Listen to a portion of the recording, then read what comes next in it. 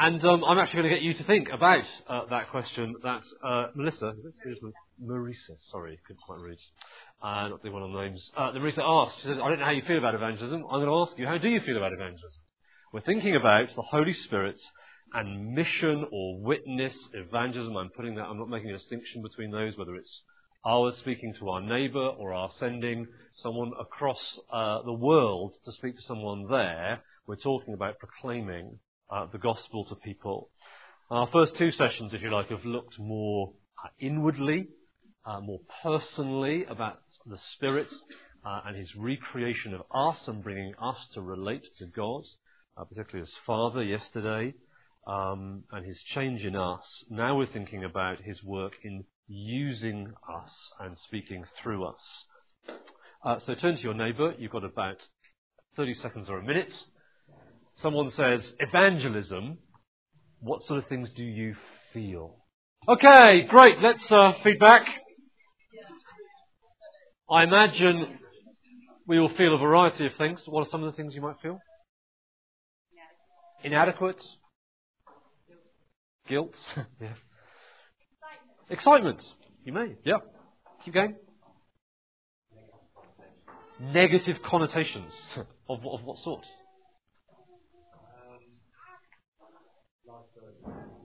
Yeah. Okay. Yeah, maybe. Sure. Unrealistic. Burden I can't meet. Yeah. Other thoughts?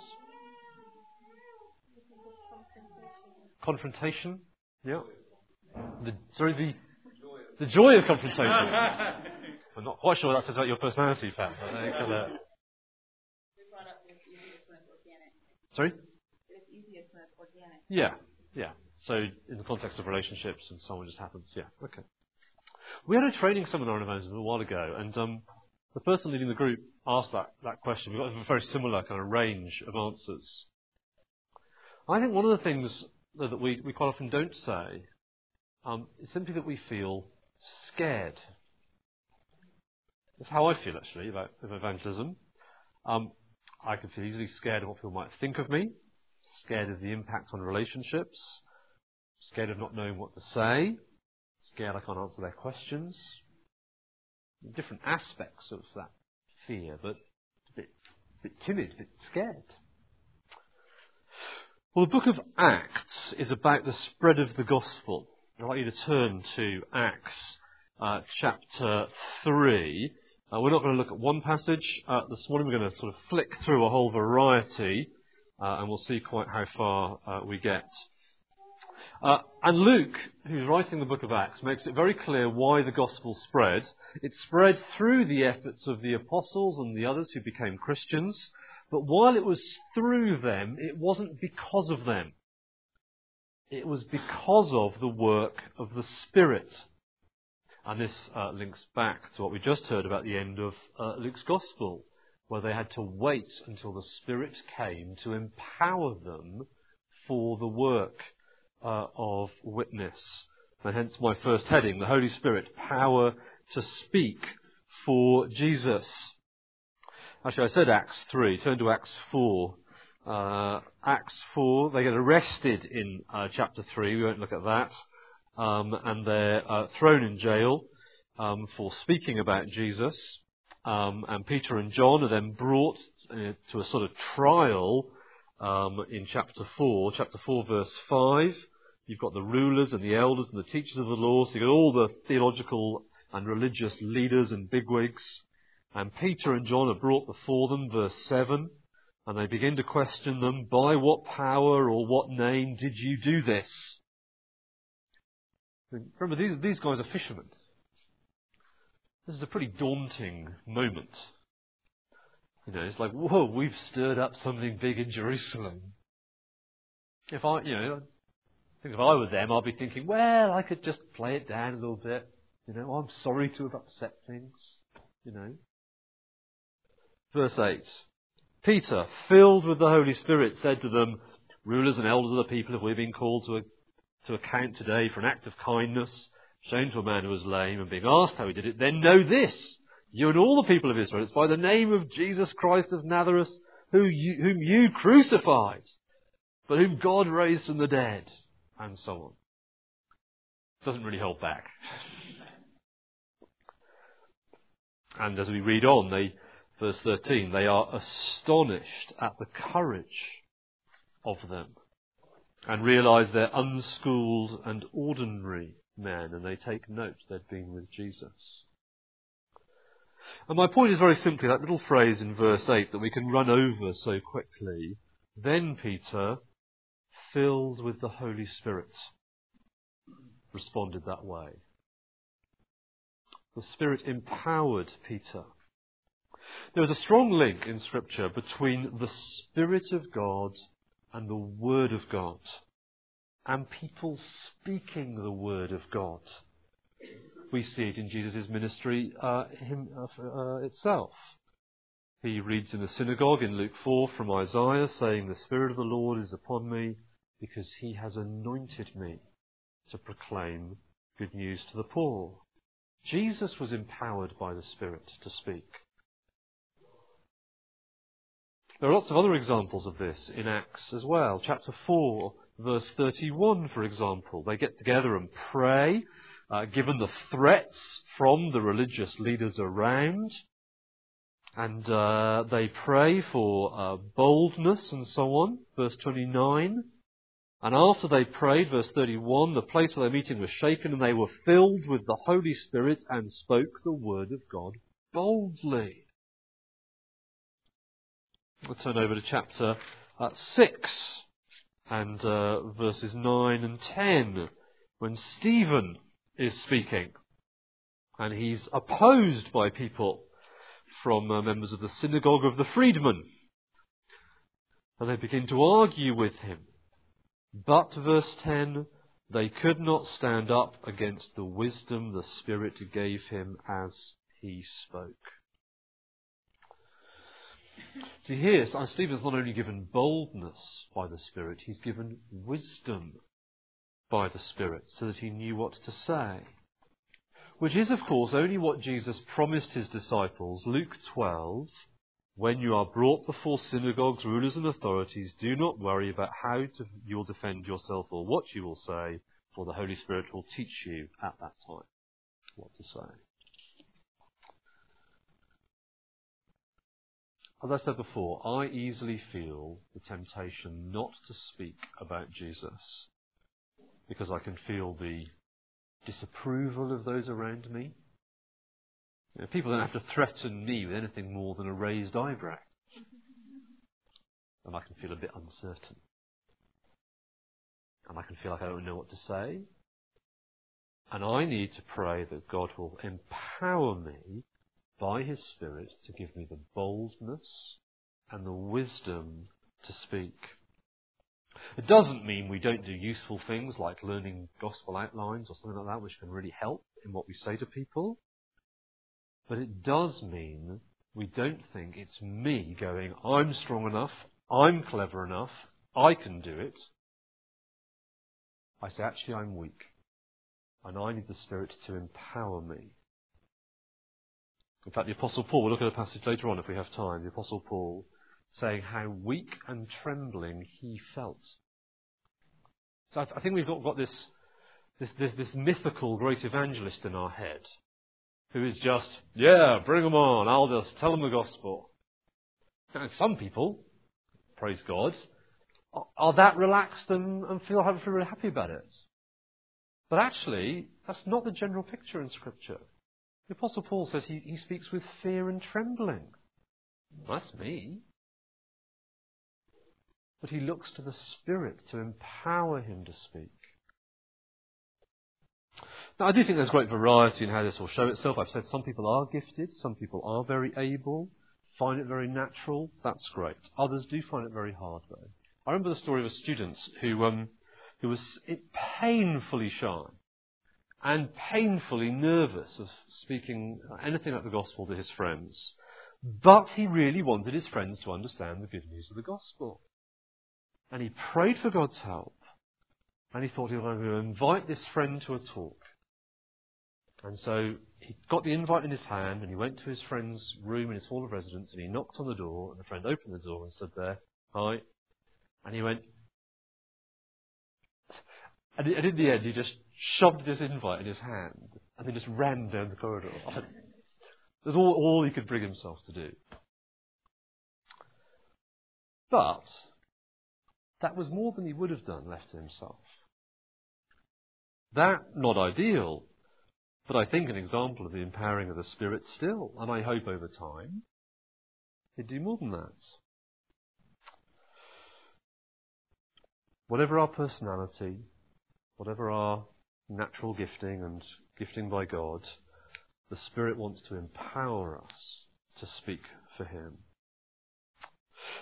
Point number 2 on the handout. The Holy Spirit, the director of missions.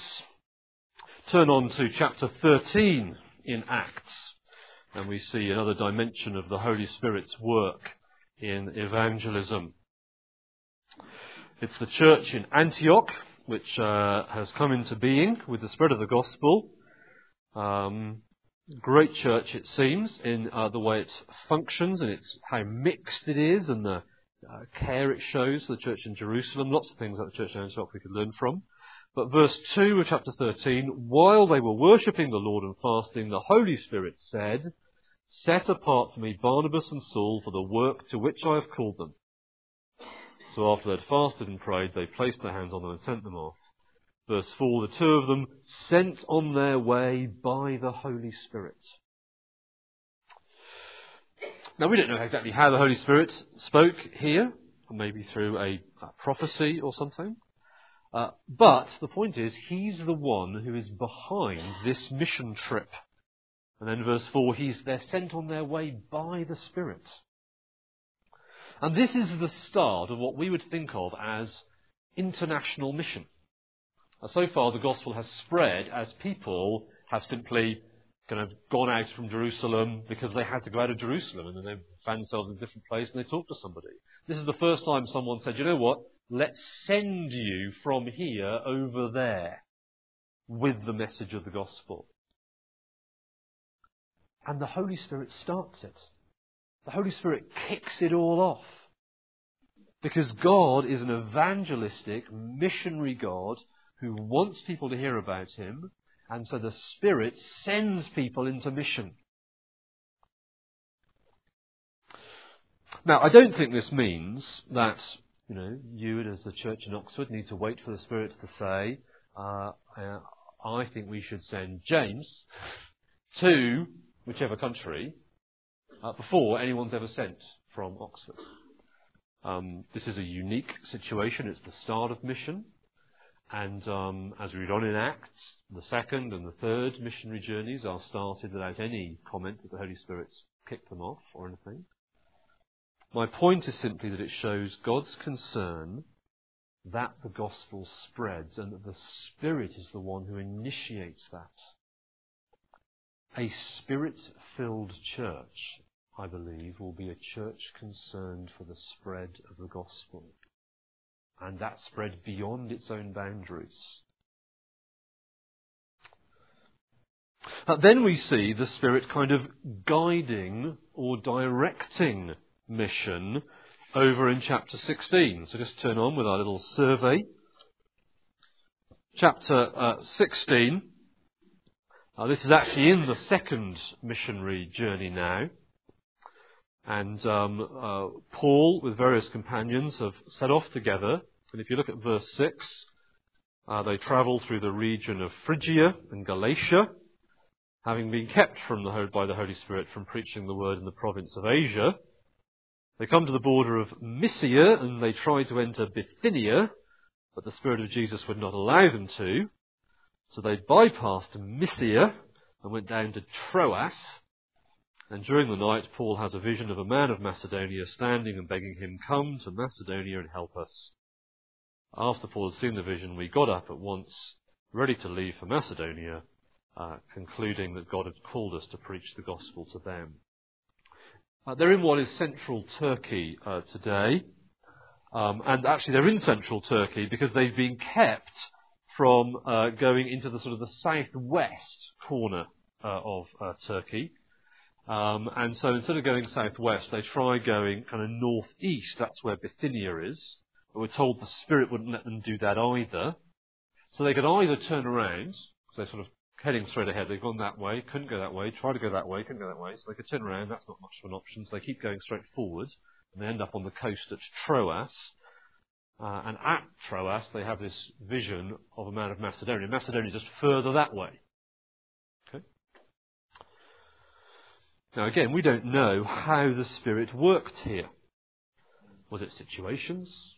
Was it an overwhelming inner compulsion that they couldn't go somewhere?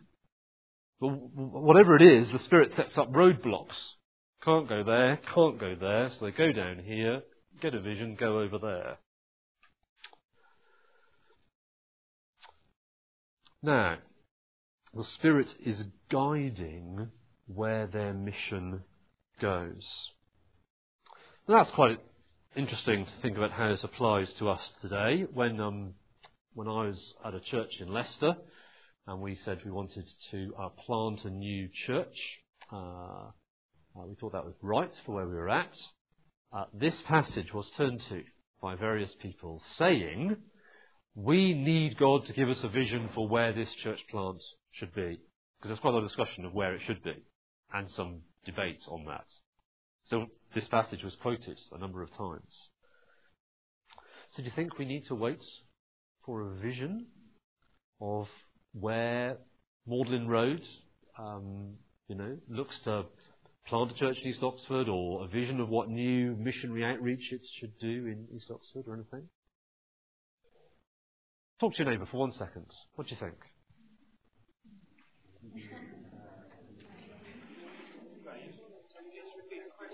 Sorry, the question is, does this guidance by the Spirit mean we should wait for guidance by the Spirit in our evangelistic endeavours? Okay, guys. Sorry, need to move on. Some sort of give you more time. Quick thoughts? Yeah.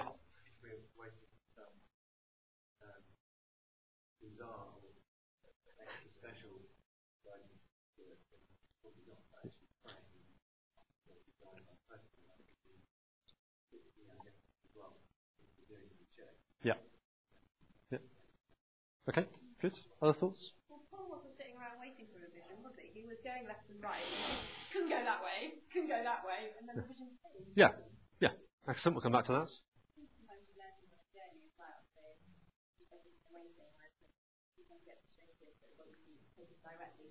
Yeah. Yeah. Sure. Yeah. Thank you. Yeah. Go on.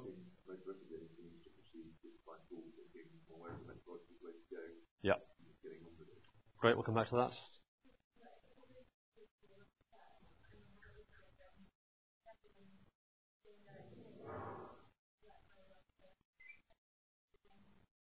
Yeah. Yeah. Thank you. Okay. Let's just, I think this for a second.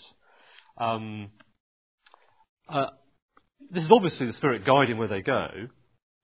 A more precise question for us is this an example of normal guidance in mission?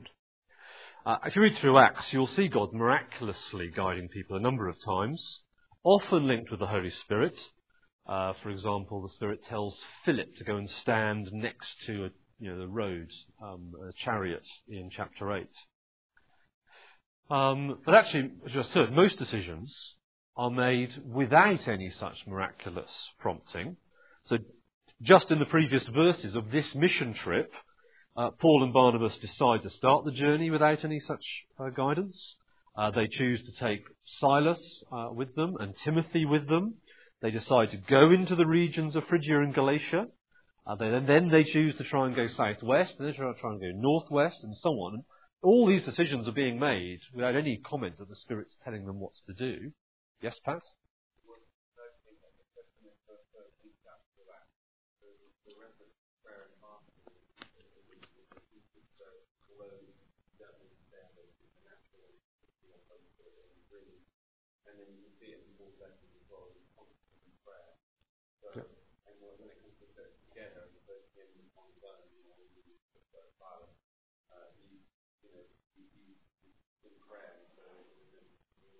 Yeah.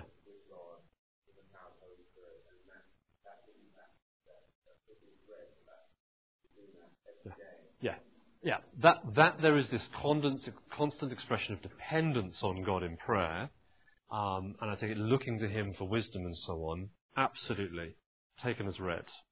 My point is simply that they then think, you know what, it would be good to go on another mission trip, and let's try going over here and over here and over here, and so on. And so their approach, I think, in dependence on God, is that they make decisions that seem wise and good, and they say, let's have that second journey, and so on. And the special guidance they receive comes basically unsought, while they are pressing on in trying to achieve God's purposes. They don't wait for it or even look for it, it just happens.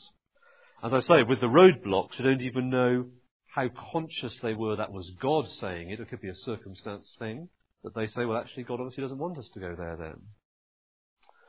And so with our church plant, we looked at our city and we looked at where people lived and where the churches were and so on, and we made what we hoped were good and godly decisions, and God didn't give us a vision of a man looking like a certain characteristic of Leicester that said, come over here. But God obviously wanted to push these guys in a certain direction. And I mention all this, both just to get us clear, I think hopefully perhaps demystify some of what people are sort of guidance by the Spirit sort of stuff. But to give us confidence that God is behind our missionary endeavours. And if He wants to nudge us over here and nudge us over there, well, maybe that'll be a circumstance or whatever. Maybe we'll have some overwhelming feeling together as a group of what we should do. But let's just press on, humbly trusting Him, looking to Him, and knowing He wants us to be about this sort of stuff. And He's with us in it and will guide us as He wants to in it. I just find that quite encouraging. I'm not just like venturing out on my own. Let's move on to another possibly controversial area. I haven't really got time to do this in great depth. The Holy Spirit, the source of signs and wonders. A little over 20 years ago, a book was written by John Wimber, which created something of a storm. At the time, it was called Power Evangelism. The main issue was that he contended that evangelism, mission, should involve signs and wonders. Because back in chapter 1, verse 8, Jesus said, "Stay and you will receive power from the Holy Spirit, power to be my witnesses." Is that then the power we've been speaking about so far, the power to speak boldly and to know what to say and so on? Or is it more than that? Well, John Wimber contended it was indeed more. And it was the power to be able to perform miracles. And that should be a normal part of evangelism today. Time is moving on, so I won't get you to sort of discuss this and stuff. I'll just give you a few quick thoughts. And then because I do want to go on to our last section, which I think is important. Signs and wonders is a phrase you find throughout the Bible. They are wonders in that they are amazing. They are signs in that they point you to something. They are significant. They come in kind of big groups in the Bible associated with God's acts of salvation. So in the Old Testament, the great time of signs and wonders is the Exodus. Deuteronomy 26, the Lord brought us out of Egypt with a mighty hand, an outstretched arm, and with miraculous signs and wonders. And they're linked with the person who God performs them through. So in that case, it's Moses.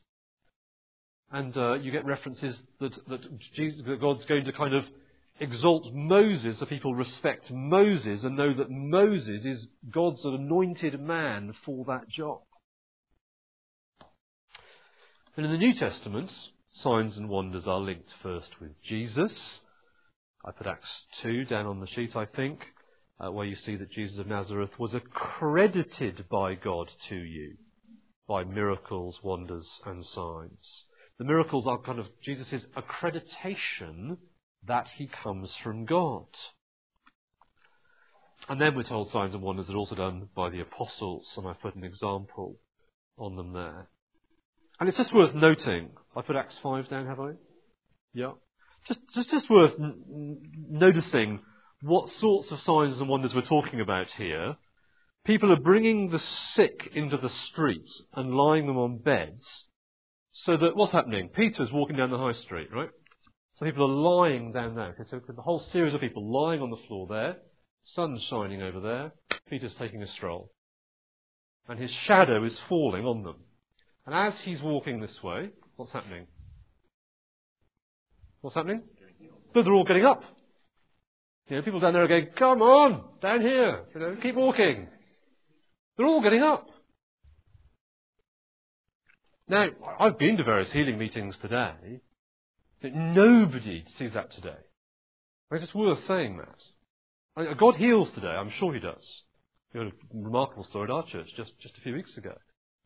But not anybody and everybody just getting up. Clear out the hospital ward. Everyone. All go home today.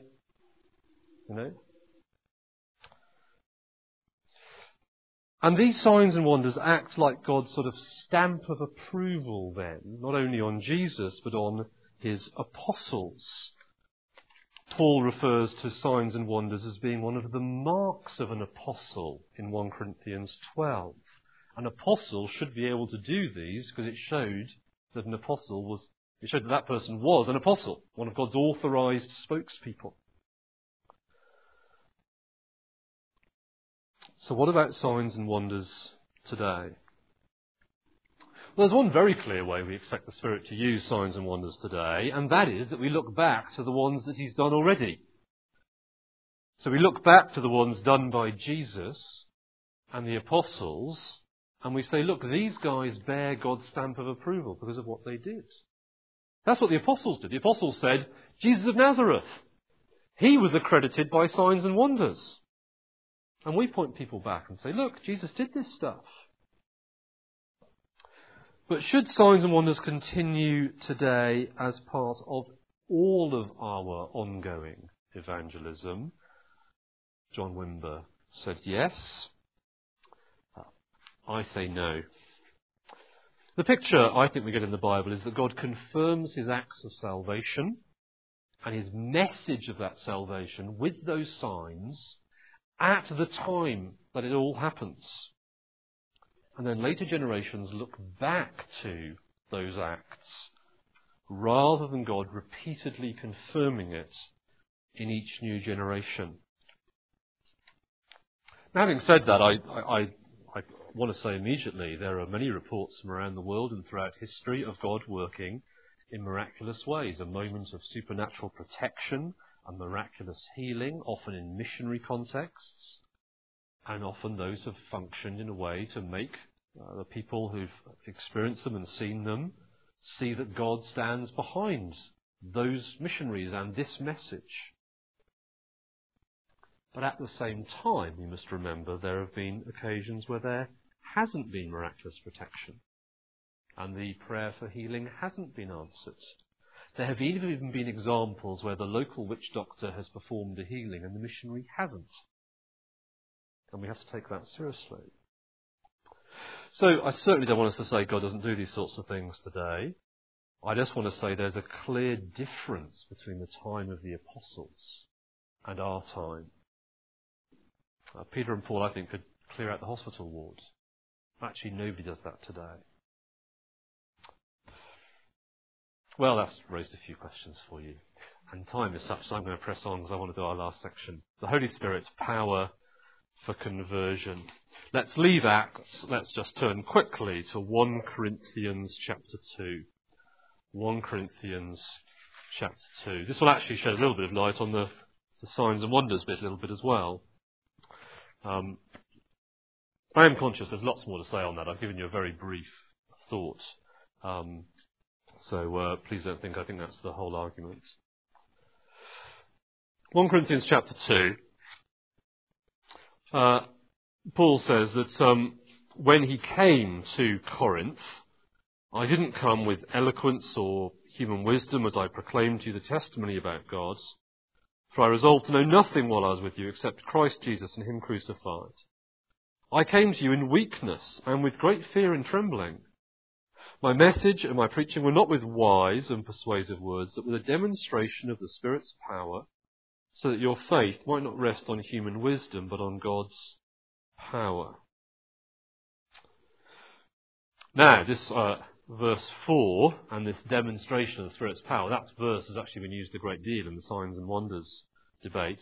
But I don't think it can mean, he's saying, I didn't come with a clever argument, I came with lots of miracles. And the reason I don't think he can mean that is because of what he has said already.